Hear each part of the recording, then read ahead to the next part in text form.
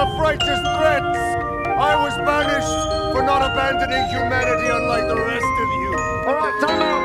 That's it, time out. Guys, let's all calm down, yeah? We're all worked up. Let's all just Hello, let us control the bodies, or at least the ears, because this is Dancing in the Moon Knight, our Moon Knight retrospective here on Best Film Ever and Talking to Mickey. My name's Ethan. And my name's Ian. That's much better, buddy. Yeah, that sounds a lot better than Welcome to Staying Away. much like Moon Knight, which I didn't mind episode 1, but episode 2 was. Sometimes you just need a week to solidify it. There we go. But no, we're here to talk about episode 3, which I didn't get the name for, and I need to. I'll hop on that. You go ahead. Yeah, which is The Friendly Type. Okay. Yeah, for some reason it was right in my Google because I have to talk about something a little bit later when we get into the episode. Cool. But no, we're here to do episode 3. I'm gonna a big shock right out the gate. Almost an hour long in length again. Maybe like 48 again if you remove credits. Credits went on for a long time because I was busy I was tweeting for the pod while the credits were rolling and just kind of let them go and was like, wow, these are going an extraordinarily long time. Which was longer than the other ones, or I just skipped through the other ones. Yeah. But yeah, no. Well, there was the idea of it. Like after episode 2, you could skip right to the next episode, couldn't you? Whereas this one, there was no next episode, so it was just let them run. Yeah, it was. It's interesting. Like for the episodes we've done for the Marvel shows before, a lot longer, a lot better paced. Sorry, what was a lot longer, a lot better paced? The Moon Knight episodes compared to like. Yeah. Compared to like some which were like 30 minutes at best, and there was so much. And then by the end, they're doing like 51 minutes because they're like, we need to. And it's like just set the tone early and go look. If the early ones need to be 50 and we get it done in 2 episodes, we get it done in 2 episodes. Yeah, much better. But I guess that will lead to us talking about this episode of Moon Knight. If I can, the question is, what genre is Moon Knight? Oh, that's See, I thought I had it nailed originally, which was like psychological thriller in the first, and then with this episode, I could not tell it. Mystic. I have no idea. Something. Because Wanda. I mean, to be fair, they've all been a bit hard to pigeonhole, but I guess I mean, WandaVision was a bit of a pastiche. It was it kind of worked on multiple levels, didn't it? And so there was that with this really character-driven final. Well, they wanted to be a real character-driven final episode, but they had too much plot to get through first. Whereas Captain the Winter Soldier, political thriller, I guess, political thriller with social commentary, definitely a social realism kind of comment there. And then Loki was, kind of a fantasy time jumping, it had elements of like a buddy cop movie in there as well. Yeah. To be fair, buddy cop Doctor Who type thing. They've all been very shapeshifty, actually, come to think of it. Yeah. Hawkeye. Oh, I totally forgot about Hawkeye. Yeah, I forgot to talk about Hawkeye last episode. That was the closest to staying in one genre, I guess. Yeah. But even, like buddy cop. Yeah. Type. No, it probably did feel. Also, it was condensed because it was so many days till Christmas. It had a very tight feel to it, kind of a murder mystery, but then forgot it was a murder mystery and went somewhere else instead. Yeah, murder mystery that then turned into. Your mom did it. All right. Okay.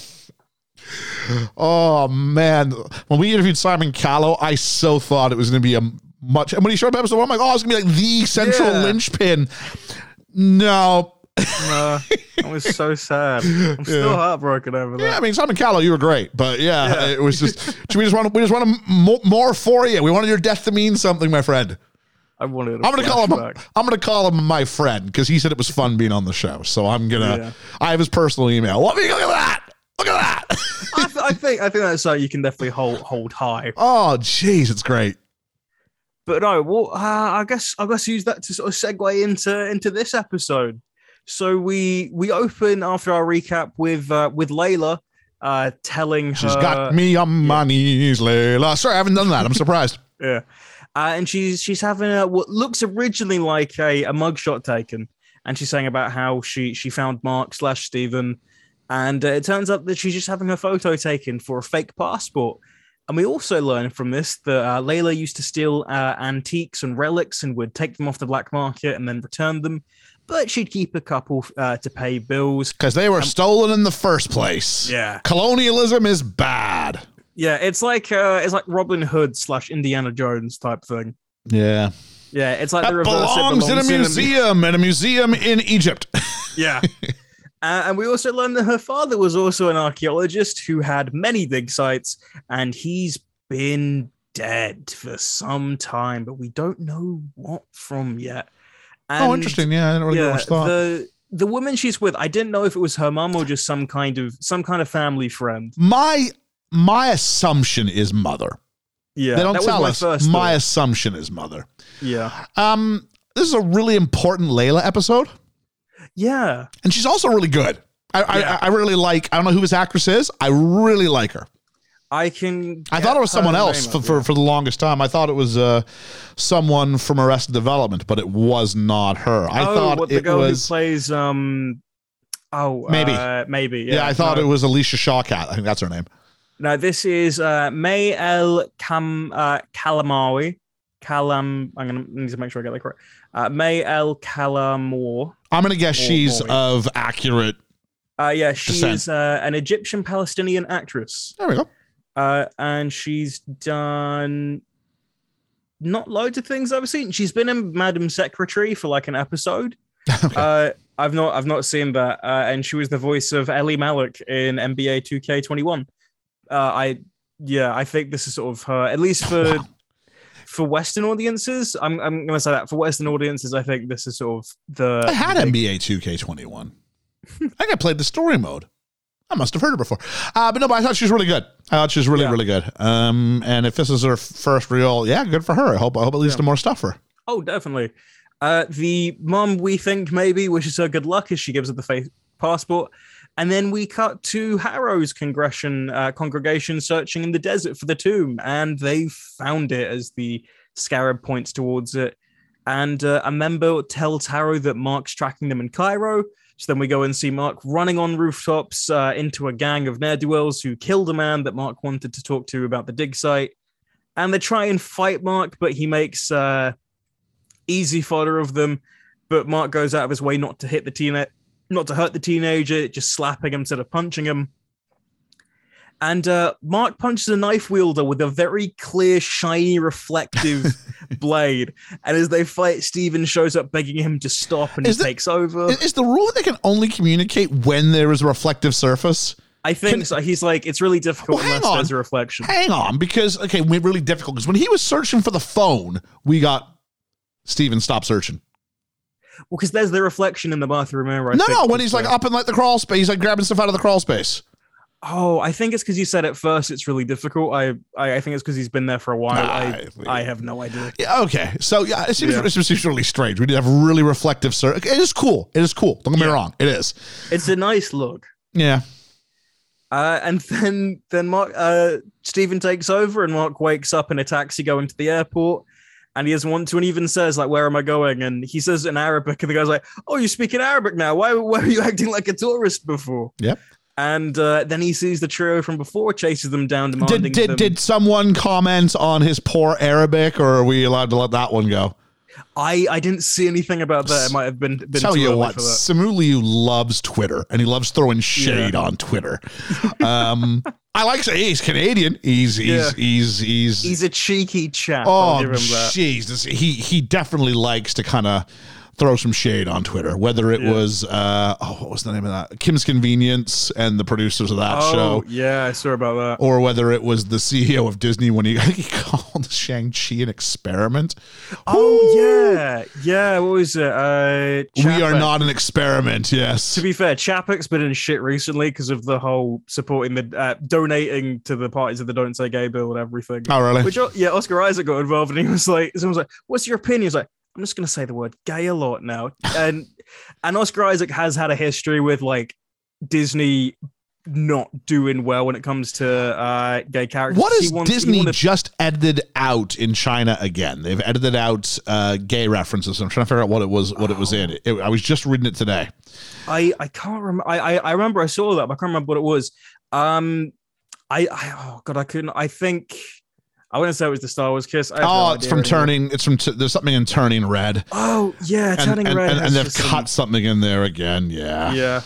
Because to be fair, Oscar Isaac has a hit because when he was playing Poe in Star Wars, both he and John Boyega wanted there to be a romance between Poe and Finn, because that's where they were hinting towards, and also the writers of the expanded books were hinting towards. I'll tell you what, I think I've been I mean, there is the Turning Red thing. That's happened. Yeah. The thing I'm remembering is that Warner Brothers has just censored the gay content in the Dumbledore movie, which, considering the whole thing is about the relationship between Dumbledore and whatever the guy's name is. Grindelwald. That's hilarious. Good luck with your 9-minute movie. Oh, I remember because when they first had it in this is a tangent, but I'm gonna say in the second movie of the Fantastic Beasts, everyone was like, "Oh, we're gonna get all of that," and then J.K. Rowling was like, "No, not in this one. Sorry, no gay content between the people that I've said have been lovers for 10 years of saying that." So yeah, great. I remember. Just as an aside. We have Comedy Central here in the UK, much like with this Comedy Central in the US. It's the same peeps. And they used to air episodes of Sex and the City. I remember once I sat down and was like, what's all the fuss about? Because it was huge. Like, HBO, like it was one of the first, that and 6 Feet Under were like maybe The Wire, like the original OG HBO shows that sort of let it roast as its leader, as like the cable leader in premium cable narratives. Yeah. And I'm watching one. This is really disjointed. What's going on? I'm like, I'm really having a hard time following some of this. Like, it feels like it's building to a payoff and it's not. I don't know what's going on here. And so I watched another one and I'm like, why is this so popular? It's a really like jarring storytelling sort of narrative structure in this. I realized, or I found out that they were doing like an edited version of it for like that you could show on like TV. And so they were removing all the section. I didn't realize it was really heavy in sexual content, and they were getting rid of all of that. So I'm like, you take like a 45-minute episode, it'd be like 31 minutes or something like that, like massive giant, because it was all about, you know, these women in their 30s and 40s, kind of like enjoying sex and being sexual and talking to each other, and it's why women found it such a, and you know, there were some jokes about everything, but a large part of it was, you know, the nitty gritty of their sexual lives. And so, of course, they just went, cut all that. I don't know what Comedy Central was thinking. I have no idea. Just like if you try to de-sexify Bridgerton, you have like maybe 4 minutes of content. Yeah, like at the time, like Comedy Central had the rights to Friends. I don't know if they still do on broadcast TV here in the UK. I think. But I'm like, just that or Channel 4. Like, you play it 2 hours a day. Just put 2.5 hours. It's not, you know, there's something else you can put there. I mean, jeez. But yeah, anyway. But no, I guess it's time for us sort of to wake up again. And Mark also wakes up because after he gets knocked out, he wakes up and he's covered in blood. And there's a knife through the head of one of the guys. I must say, I was starting to go, all right, we're going to do the thing. And when they flipped it on its head and now we're aligned to Mark and we don't get Steven's side, brilliant. Thought it was great. You take something I'm familiar with and you pivot with it. This was a good storytelling device. And so when he wakes up with blood, you're like, wait, hang on. And I'm with him going, whoa, but I thought I was with Mark. And then you find out, no, I am with Mark. And you're like, what? And then Steven goes, it's not me. And you're like, whoa. Then who was it? Who's behind door number 3?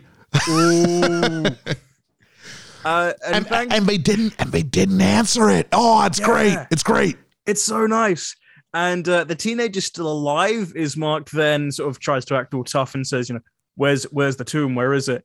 And Khonshu tells him to take the kid to the ledge so he will talk. And as he does that, he holds on to the kid with his scarf and his clothes. And he just says, praise Ahmed, and cuts himself loose and falls to his death. Yeah, I was not expecting to watch a teenager die on my Disney Marvel. Well, he fell out of the shot. That's all that happened. Yeah. Jeez. We see him like we see him on the. It's like the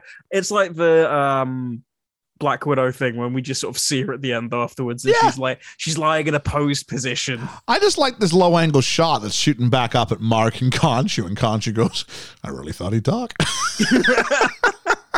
And can I say, Khonshu looks great in the daylight. Oh yeah, I was really impressed. I was really impressed because in the nighttime it's a little bit, and they haven't given us a lot of still shots of him or haven't been too shots. This episode changes that, and I thought Khonshu was great to. I mean, I don't want to use the words personalize or humanize, but I think you know what I mean, to make him like they a sort of character. Normalize him. Because in the first two, because he's always trying in the dark, he has that air of mystery. Then when you just see him in the daylight, he's just a bloke with a floating skull. It's great. Yeah, it's great. It weirdly feels normal. Yep. After 2 episodes. And Steven and Mark start to have a bicker over who killed the group, and Mark decides that they're going to have to find Harrow via the gods. And Khonshu says that if they do anger the gods enough, they'll imprison Khonshu in stone. But he has an idea of how they can get to the gods, but it's a bad one. So Khonshu sends the gods a signal by covering the moon. And Arthur sees it as well, saying, "Oh, Khonshu's getting desperate," saying that he's going to be called upon as well. And then Khonshu tells Mark that there'll be a portal soon to the Ennead that will open. And the last time that Khonshu spoke to the gods, they banished him. So this needs to go well. And Mark's like, "Where's the portal going to open?" It just does. It just does. And as they enter the portal, Steven gets excited because they're inside the Great Pyramid of Giza, and he just nerds out over it. It's so lovable. Mm-hmm. And we also see the other avatars of the gods appear, and Mark meets the avatar of the god of music and love, who's It's like there was a conversation at Marvel going, "Well, we're going to have a thing with the gods. Oh, that could get expensive." Hang on. I have an idea. I'll just have a bunch of people walk in suits. That's much cheaper. I do kind of like it, though, in the way that they have that whole, because the whole thing is like the gods have abandoned humanity. So if we just see the people, then there's that air of it. But no, it's also definitely a budgetary thing. But the problem with these gods, especially, I mean, I think the Khonshu is like, Khonshu doesn't have like a jaw that moves or eyes that move. So we just get a voice and like the still image. And so in a scene like this, where it's going to be a lot of back and forth, actually you just be sort of watching shots of characters with voiceovers. And that would be... That's not a great storytelling device. Yeah. And the other gods take their place, and Mark says that he's not been told how it works. So the other gods then possess their avatars to talk to each other, and Khonshu then also possesses Mark as the gods lecture him about manipulating the sky again. So Oscar Isaacs gets like performance number 3 now. Oscar Isaac said, "Hey, remember that performance I did in X-Men Apocalypse? I'm going to do that, but better." Oh, he was not good in X-Men Apocalypse. That was a trash film. That film just in general sucked. And I hate how they had that thing. Again, another sidebar. They're like, "Oh, the third movie always sucks." And then they make it suck because they think that's funny. I remember. We're so self-aware. I saw it with a mutual friend. And so we came on out, and he was like, "Oh, I really liked that." And I was like, "You're crazy." I'm like, "That was just, he's good." I said, "Newer is not always better." I was doing a little How Much Your Mother thing with him. So no, it's not. It's just recency bias. It's the most recent thing you've seen. Yeah. Therefore, you think it's great. It's not. It's not. And I think looking back on it now, I think everyone's like, "Yeah, not a good movie." I remember it came on to Disney Plus, and everyone, "Oh yeah, I forgot about that movie." Compare that to Days of Future Past, which I don't even think is like a perfect film, but compare that to Days of Future Past. At least it's got a story in it. You're not bored. Yeah. It's done well compared to that, which you just go, "Okay, here we go, sand again, I guess." What's Magneto doing? Well, it's better than Dark Phoenix. I mean, you know what I mean. A forgettable movie is better than an unforgettable for the wrong reasons movie. But yeah, we get the possession, and the god's like, "Oh, if you manipulate the sky again, you'll be imprisoned in stone." And Khonshu then screams through Mark, saying, "Oh, you abandoned humanity." But the gods say, "Oh no, humanity abandoned them." I'm guessing this is where your thing of, this is very MCU-esque with I'm guessing Eternals. See, Eternals, here's my issue.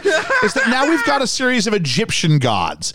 But if you follow Eternals, not the Eternals, Eternals, a giant idea of this is that the Eternals were sent there by like these omnipotent beings to help like humanity like grow and develop. So I'm like, I don't know how one planet can deal with two very competing sets of deities. Like one literally has to contradict the existence of the other.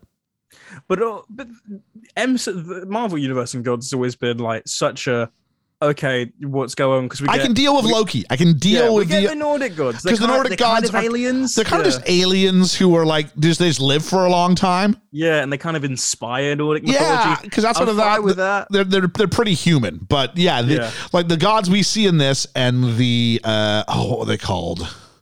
Celestials. There we go. How do you know this? You haven't seen it. The Celestials. No, I just know. I know Marvel stuff. The Celestials have been in the comics for days upon days, and they were in Guardians too, I think. Oh, were they? Yeah, because what's his name? Yeah, Ego. He was a Celestial. Oh, he was Celestial.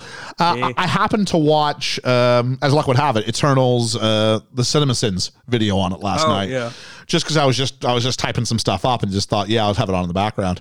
And it kind of made me go, I forgot how poor this movie really, really was. I kind of had just written off as just being just a bad movie, but like it was the specifics of it was like, all right. So then having watched that right before I went into this, I was like, these two things cannot coexist. They just can't coexist. Yeah. I still haven't seen Eternal, so this is like, I'm in my own little universe right now. Yeah, I feel like I have to bring it up just because if people are, it's been far enough in the rear view. I mean, I'm not doing any huge plot points there, but just the idea of it that they exist, and you're like, yeah, and they're like, oh, we stand back, we don't do anything, we're just meant to observe, not interfere, which I think was also the Eternals thing of we just vibe and give them technology every so often, right? Oh, their job was so. We're told their job in Eternals, sorry for the Eternals podcast, is we did a whole see it or skip it where I think we all went skip it. The whole thing with Eternals was they are there to stop the deviants, which were also sent by the Celestials, but they lost control of them. So the Eternals are there as it's basically, we lost control. Skynet's gone bad. What do we do? We lost control of the rat, so now let's send cats in to kill the rats. And that's basically what. That's basically what. The dog. Yeah. So it's basically what you've got there. So I mean, so I am ripping this right off from CinemaSins. So once you make the mistake with the deviants once, why continue to send deviants to planets once you realize there's a problem in the structure? That's a good point. Just send the Eternals down. Job done.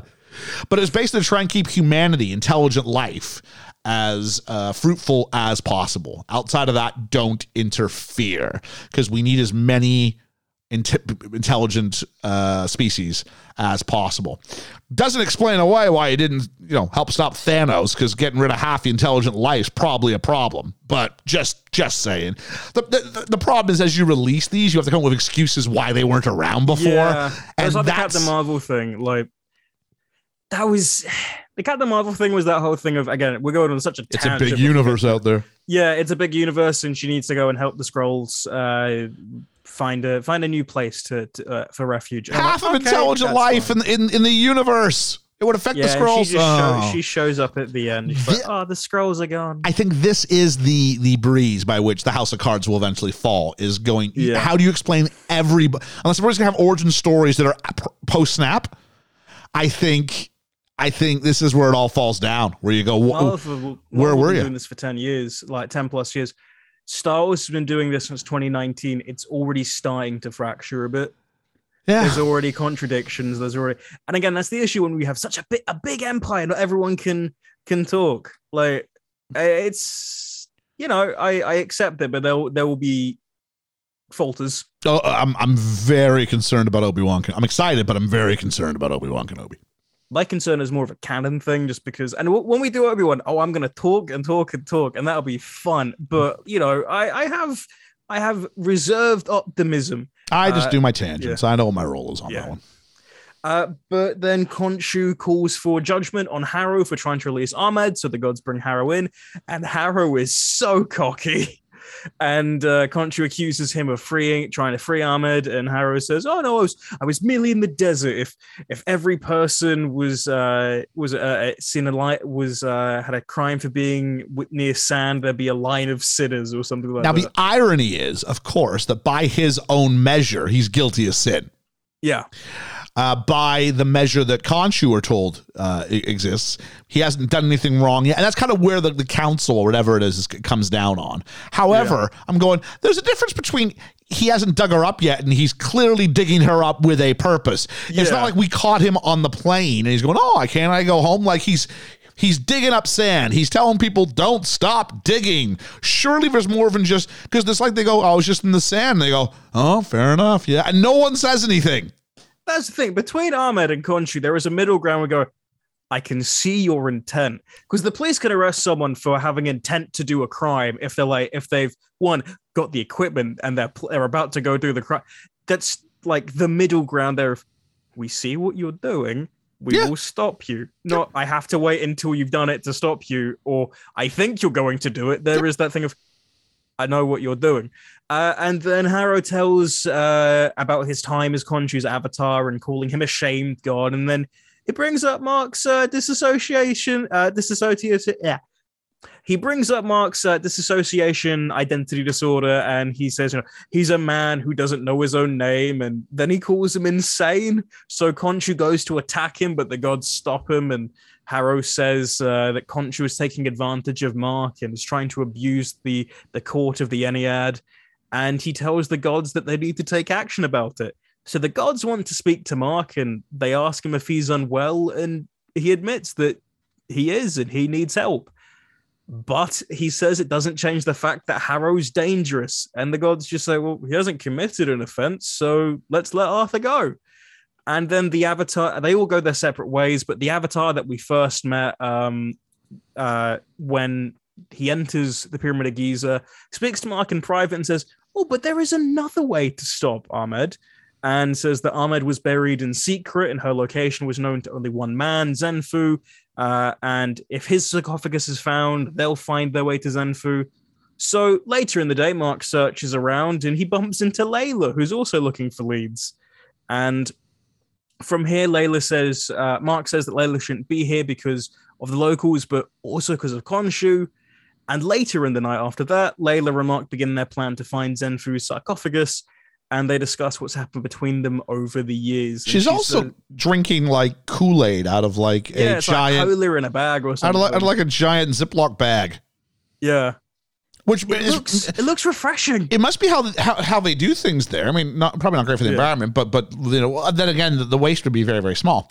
But it is all plastic. I'm really torn on if this is a good thing or not. Yeah, it looked authentic anyway. Kind of a cool thing. Oh, this I could have used with this conversation between Mark and the friendly avatar to felt very sudden. It could have been it could have been a little bit long. It was a lot of stuff again. I was like, okay. Yeah. We had a part where they showed up, and I was like, who, what, where, why? But yeah, from here, there's sort of discussion about everything that happened in their past, and Layla says that she's not here to help Mark, but for those who will die if Harrow succeeds. And Mark admits that he's sorry, and so Layla tells him that the man they're going to see, more about the plan, Mogart, has the sarcophagus, and she also says she wishes that Mark had told her about Stephen, and he says he had it under control for a while until recently. And she asks what happened, but he says it doesn't matter. So more seeds are sown. Yeah, and she says that we could have figured it out. We could have figured it out. We could have found a way to work with this. And he just it's a really nice scene. Talk about his problems. Yeah, yeah. It feels very real about that pride that you have about not wanting to seem vulnerable. Yeah. And they arrive at the party to meet Mogart, and Mark hides his bag of tools as he spots what looks like Harrow's men keeping tabs. And they then get to see Mogart, who's jousting in an arena. And we also find out that he has a history with Layla at Madripoor, which Madripoor is the Red Light District and Winter Soldier. The girl who was evil that turned out to be evil. Peggy's girl. Yeah. So that's our only reference so far to the MCU, I guess. Yep. Yeah. And this is the one where we meet Mogart, who's played by the late Gaspard Ulliel, who died this year, the 18th of January, just in a ski incident. Who did? The guy who plays Mogart. Which one's Mogart? Is he the rich guy? Yeah, he's the rich guy who Shut up, really? Yeah, he died. Oh, that's why they dedicated it to him. Yeah. Oh, okay. I was wondering who it was. Yeah. Okay. For the record, Sharon Carter was the name we were looking for. Sharon Carter, yeah. Yes. Thinking Lucy for some reason. I thought Rachel, so yeah, I wasn't there. Yeah. But no, clearly a memorable character. Yeah. But no, he suddenly died after a ski accident in France and was brain dead when he arrived at the hospital. Which is a shame because I liked his character. Granted, his character does die in this, so we wouldn't have seen him again. But it was a nice little role, I think, for him. Yeah, I agree with that. Yeah, and they all introduce themselves, and Mogart says, how important the sarcophagus is to him, so we want to know why there's so much interest. And instead of asking Layla, he asks Mark to make sure that there's a valid reason. And Mark just stumbles upon his words like, I just think it would be very interesting to see. And Mogart doesn't seem to believe it, but he just takes them to look. And Layla then asks for Stephen to take control because of Stephen's knowledge about Egyptian history. Yep. And the two don't know properly what to do, but Stephen does. So Layla distracts Mogart while Stephen and Mark talk. And Stephen says he'll only do it if he's given the body, but Mark won't let him. And Stephen eventually gives in and just helps Mark by telling him how to fold the piece of the cartonnage to create a map. But he's stopped by security, Mark is, and ends up blowing their cover when he goes into attack mode and just turns around and grabs the gun and points it back at the guy. And Mark just surrenders as Mogart gets ready to kill him. But before he can, Harrow arrives to offer Mogart something much better, the Scarab. And Layla then pleads with Mogart not to side with Harrow, but it's too late because Harrow even tries to make Mark and Layla break apart as a group by sowing the seeds of doubt about how much Layla actually knows about Mark. And, I think this is all 100% true. Yeah, and her father's murder. Yeah. I think it's true. It's more just like, I'll say this and then, you'll definitely stop working as a team. Yeah, I mean, yeah. I think it's both. Because I won't tell you that he hasn't, I bet you he hasn't even told you and just outs everything. Seems like a strange card to hold on to till now. This isn't the first time we've seen these characters together. Maybe the first time we've seen her with Mark. I think it's the first Harrow. time that it's the first time that Layla's interacted with him properly, I think. Yeah. I mean, I think Layla, maybe not. Yeah, there's the Scarab part when she breaks him, but other than that, it's not like a proper... Anyway, so we have that. It's something that we need to go, okay, let's have some... They're getting along a little bit too much. Let's throw something in the works there. Okay. And then Khonshu tells Mark to summon the suit as Harrow shows Mogart the power of Ahmed and destroys the sarcophagus. Mark then lets loose and turns into Moon Knight and jumps high above all of them and goes for the attack.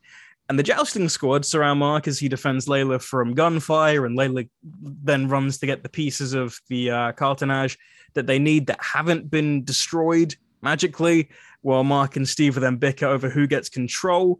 And as Mark beats on a grunt, Stephen takes over, turns into Mr. Knight, and immediately gets impaled as he calls for a timeout and for everyone to chill the F out. You don't know how he took over.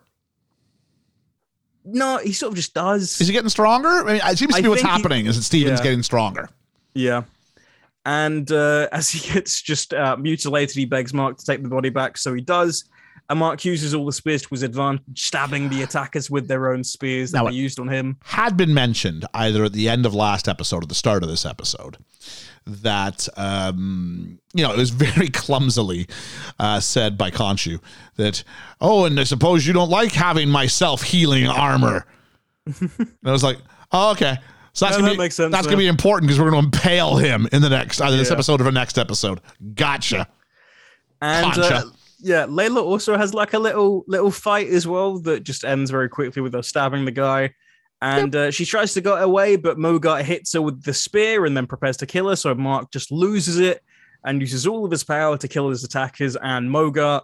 And having saved Layla, they get to a car to recover their map while Khonshu just says to Mark, tick-tock, because it's time's running out for all of them. And on the car ride, Layla and Mark have a conversation about what Harrow said about her right to know, and Mark just dismisses it. He's way too. He's just trying to get in your head. He's just getting in your head. Just don't think about it. Of course, it's not true. This was handled with all the concern of some girl going like, I was told by my friends you were flirting with some girl at the bar. No, they're just messing with you. They're just jealous of what we have. What? You're crazy. Yeah. So it was. It's very gaslighting. As opposed to like a very real, a bigger deal. This was just, it was like really like this. Like he's just trying to come between us. All right. But why choose that? Yeah. Yeah. Then she says that every time she learns something about him, they knew about him, there can't be anything else between them. But then she does, and she doesn't feel like she knows him at all. And he says, yeah, you don't. Yeah, that was great. I loved it. Yeah. And they just both look miserable on the car ride. And they arrive to the location. They try and piece together the tapestry, and they just can't get it at all. So Mark gets frustrated, and Layla says, we need Steven to do it because, he understands it. And Khonshu tells him not to, but Mark gives up and grabs the car mirror and walks away so it can happen. And the transition between Mark to Steven is stunning. It's great. Yeah. The physicality changes, the facial expression changes. He just walks towards the camera, stands still. Yeah. It happens without any sort of special effects this time. And now he is Steven, and it was great. Yeah, he's like, okay, let's get to work. And he takes over, gets to work with all of his knowledge, and Layla comes over, and you can even tell when Oscar Isaac gives looks to her, which one it is. Mark, it's a bit more reserved. The Steven version is so in love with her. It's like a 7-year-old looking at like candy. He's so enamored with her. Yeah. And he's giddy and nerdy about it, and he shows her the completed piece, which is the star, but they can't, it's sort of constellations, but they can't really tell which constellation it is because it's 2,000 years old, which means the stars have drifted away, so they can't find it. And Khonshu remembers, though, what the stars look like, because he says he remembered the night, he remembers every night, and he says it pained. And it's like, it's not, the attention not put on it, and I like, because it's a subtle pain. And he says that he can turn back the night sky, but he can't do it alone. And it will have consequences. Yeah. And he asks Steven to tell Mark to free him when the gods imprison Khonshu. And the two of them work together, and they turn back the sky 2,000 years. It's visually stunning. The music's great. Doctor Strange everybody notices. Yeah, Doctor Strange is having an aneurysm right now after the year that he's had so far. Every Avenger's wondering what's going on. And the world just looks on in amazement as Arthur sees what's happening, and he says that what's going to happen to Khonshu, he's brought on himself. And Layla is able to start to pinpoint the constellation and the coordinates. So the Ennead also begin the ritual, causing Khonshu to begin to be put to stone. And Steven tries with his might to continue it until Layla has the exact coordinates, and Khonshu just fades away into dust and is imprisoned, and then Steven falls to the floor unconscious as Layla begs for him to wake up. And I wonder, because obviously Khonshu says to Mark, when I found you, you were a corpse. So if Khonshu's gone, does that mean he reverts? Or he's... Because I want to take this as... Because Steven's just used all of his power, he's just very low on energy and passes out. I think that's supposed to be... That's all this is going to be. Yeah. Yeah. No, because otherwise there's no show. It's the Layla show for a while. Yeah. I don't know. Yeah, no, there was this idea. Yeah. Something I got to decide, but no, I think because he said like when I get in prison, Mark has to come take me out. So we don't have time for how you're going to reanimate Mark/Steven. Yeah. But then we just cut to Arthur, who's back in the Pyramid of Giza with the Ennead, and he's being told by one of the avatars that you were right, and Khonshu left them no choice.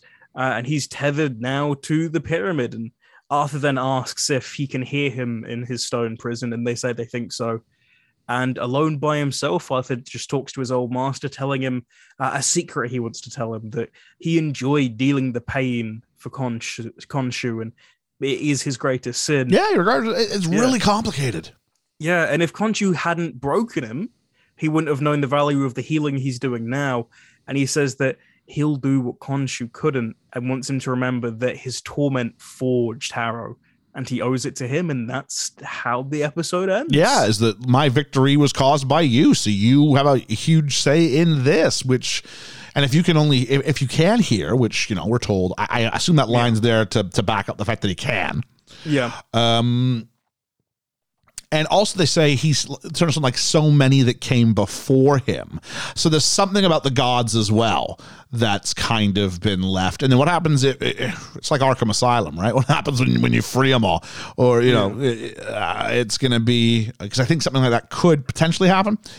I also don't know why that line exists. Yeah. Powerful ending. Yeah, I wasn't expecting this ending halfway through. And again, just really low key stated in his villainy. And I think, and again, believes he's doing right, believes he is winning. It could have been so easy for like the guy to leave and him just go, now my plan will come to fruition. Now nothing can stop me. Yeah. Your reign will be forever. It's not that. It's much more nuanced than that. And I really appreciate this, especially for a Marvel show where, like, I just go back to Agatha Harkness. He's like, you are the Scarlet Witch. Or, because I always say that, like, we gave Falcon and the Winter Soldier shit at points, but the, what was his name? Patriot thingy, Kurt Russell's kid. Oh. His character was nuanced until the end, but... U.S. Patriot? Yeah, U.S. Patriot, that was it. Yeah. Actually, you know, I still think it's pretty. Yeah, it's good. I really hope they don't wait too long before they decide to pay off whatever that is. I would like to see him again. I think with the team you're assembling, and we haven't seen much on it now. I don't know. I don't imagine anything's going to happen as a result of this. We're also 3 episodes in, and there's no post-credit scene yet. Interesting. Yeah. But I'm going, if you're going to do something with that group, that needs to happen sooner rather than later, because you're asking a lot of people to hang on to that when it hasn't been reinforced in the films. It's just a TV series sort of thing. Yeah. Yeah. But no, that's with how it ends. This is not how I'm expecting like a Marvel show. And I said that this last time, but the way that everything's ending, the stakes must either get higher or we're really going through the motions in a good way. Because I keep wondering how it's going to end, because I never expect it to end like this so early on, and I really do welcome that, because I don't feel like we're having to slow the pacing down to slowly get to where we're going. I would imagine now Mark and Steven are vulnerable. Yeah. And therefore can't call the Moon Knight or Mr. Knight suits. I would assume. Yeah. Because we've seen you're able to sort of sever that relationship as Harrow is proof of. So how long do you really want to watch them run around without the ability to summon the suit? I mean, we're talking an episode max, right? Yeah, but maybe episode, half an episode. But it depends. Like, I don't want 10 minutes in, the band is back together. Like, it's going to have to be an episode-long mini arc to get him unlocked, or somehow get him... Oh, if we're not starting episode 5 at the very... if it's not in the first 10 minutes episode 5... we're running too long, because I don't know what you're gonna have time for otherwise. I wonder if they'll be like, we didn't need Khonshu to be the Moon Knight, and it's through like some other means or something like that, and then that's his Mark's whole sort of arc, is getting to escape Khonshu, and maybe it feels like it could go that way, but I never say this with a Marvel show. I genuinely don't know where they're going with this. Yeah, I don't know. Yeah. But from that, I guess it's time to just talk about what we liked. I liked the shift to Egypt. It was good to move. I loved the fact we were aligned with Mark more, especially during the blackouts. Yeah. and we got to see that until halfway through when they decide, no, we can see everybody, which I guess was all right. I guess that's because we have Layla there, and sort of there that kind of ties us more to her perspective. And I liked Layla. I thought it was a good Layla episode, and Ethan Hawke continues to smash it without a flag. Yeah. So there was a lot to like in this episode, I think. How about you? It's similar to you. I really do like the turning back the sky, because the way that the music's paired and the lighting in this episode has been very well done. And also, I assume that a lot of people have brought up that this is one of the first times that like a Hollywood or sort of Western show was actually painted Egypt as a modern day civilization and not just deserts and pyramids. I do like that they actually they stay true to what it actually is, and it's very well done in how they paint it. In not so well done things though is what was our little grumbles. I actually didn't care for the Zoom meeting with all the gods where they're using humans as their cloud-based network. I thought that was underwhelming.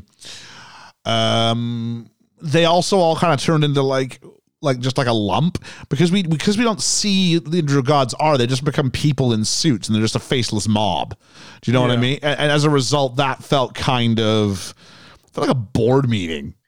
And it can be like that for two reasons, to show you like how faceless and the same the gods have become compared to Khonshu, but also they're like, I get what you mean, like it's dudes. They look like just dudes. It was a board meeting, and I was bored by their meetings, so there we go. I think like that whole scene is just to reiterate, hey, we can turn Khonshu to stone. This is your warning, and then it can be justified later on. And then also, Harrow's also sort of influencing them as well. Look how devious he can be. And I was also a little bit bored in the sarcophagus sort of. I'm a private collector. Well, it goes on for a while. It goes on for too long, especially because you're just going to kill the guy off anyway. Like he wasn't. I don't know. I didn't know if enough was. There was a lot of like, it's a lot for you to have for your own personal museum, and sort of trying to. I thought they tried to develop him, and A, they didn't do a very good job, and B, it was just long and tedious anyway. It was just setting up a gunfight. Yeah. Okay, it's this week's action sequence. Huzzah! But that's about it. It's the slower part, yeah. Yeah. The Mr. Knight let's all chill the F out. Oh no, I give back. I just found really unfunny, and again, I think that's just me. I think the usage of Mr. Knight, at least in this episode, like I let it slide last week because it's endearing, and this it was just strange. But yeah, because he wasn't trying to be badass. There was no wagwan this week. Yeah, it was just like, let's chill out. It was guys. just like, we don't need to be violent. Yeah, which is a bit like you've passed that point. I mean, any idiot can look around and go, we've passed that point. Yeah. So there's that. Also, I think Deadpool has kind of numbed me to the idea of, there's a hero with a sword through his chest. Okay, yeah, great. I've seen this before. Yeah, nah, I get that. Yeah. When they don't utilize Mr. Knight correctly, it feels like a Deadpool attempt, which I think is more just about how that's perceived now. And I could be completely wrong, but no, I just found it was just weirdly utilized in this episode. But that was like my only real gripe in the whole thing, which is not terrible. I think it just doesn't suit my sense of humor, and I can accept that. I should also say I loved the Easter egg of there's a third personality that we're not being shown yet. Oh yeah, that was great. It's such a nice way for the breadcrumbs, because I think whatever it's either going to be the end of Act 2, which I assume will be the end of episode 4, or episode 5, where they'll be like, and here's so and so. If they do Loki, it would be like that, because Loki was the end of episode 5, and I was just ranting, going, "You don't have time for what's." But actually, they were just gonna let one guy talk at us for like 30 minutes, which was great. But from there, I guess it's just our ratings. What did you think of this episode? Last week I gave it, what was an 8?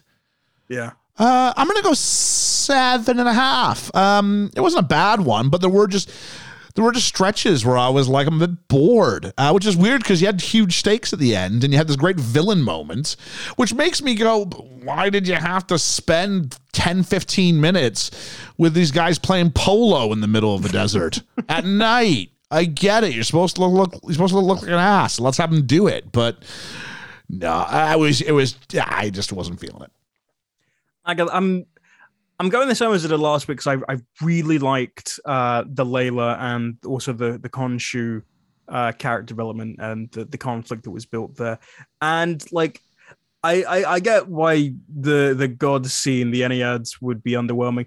I found it really interesting from a character perspective, and I think that's my thing, because I'm liking where they're going with Khonshu, and I want to know more about his character. So getting to personify him with Oscar Isaac was entertaining for me. So I'm going again, because there's sort of, even with everything, I feel it's sticking the landing a lot more than I've seen with other Marvel shows, and I'm still a lot more invested. It's much more consistent. It's probably the most consistent one to date.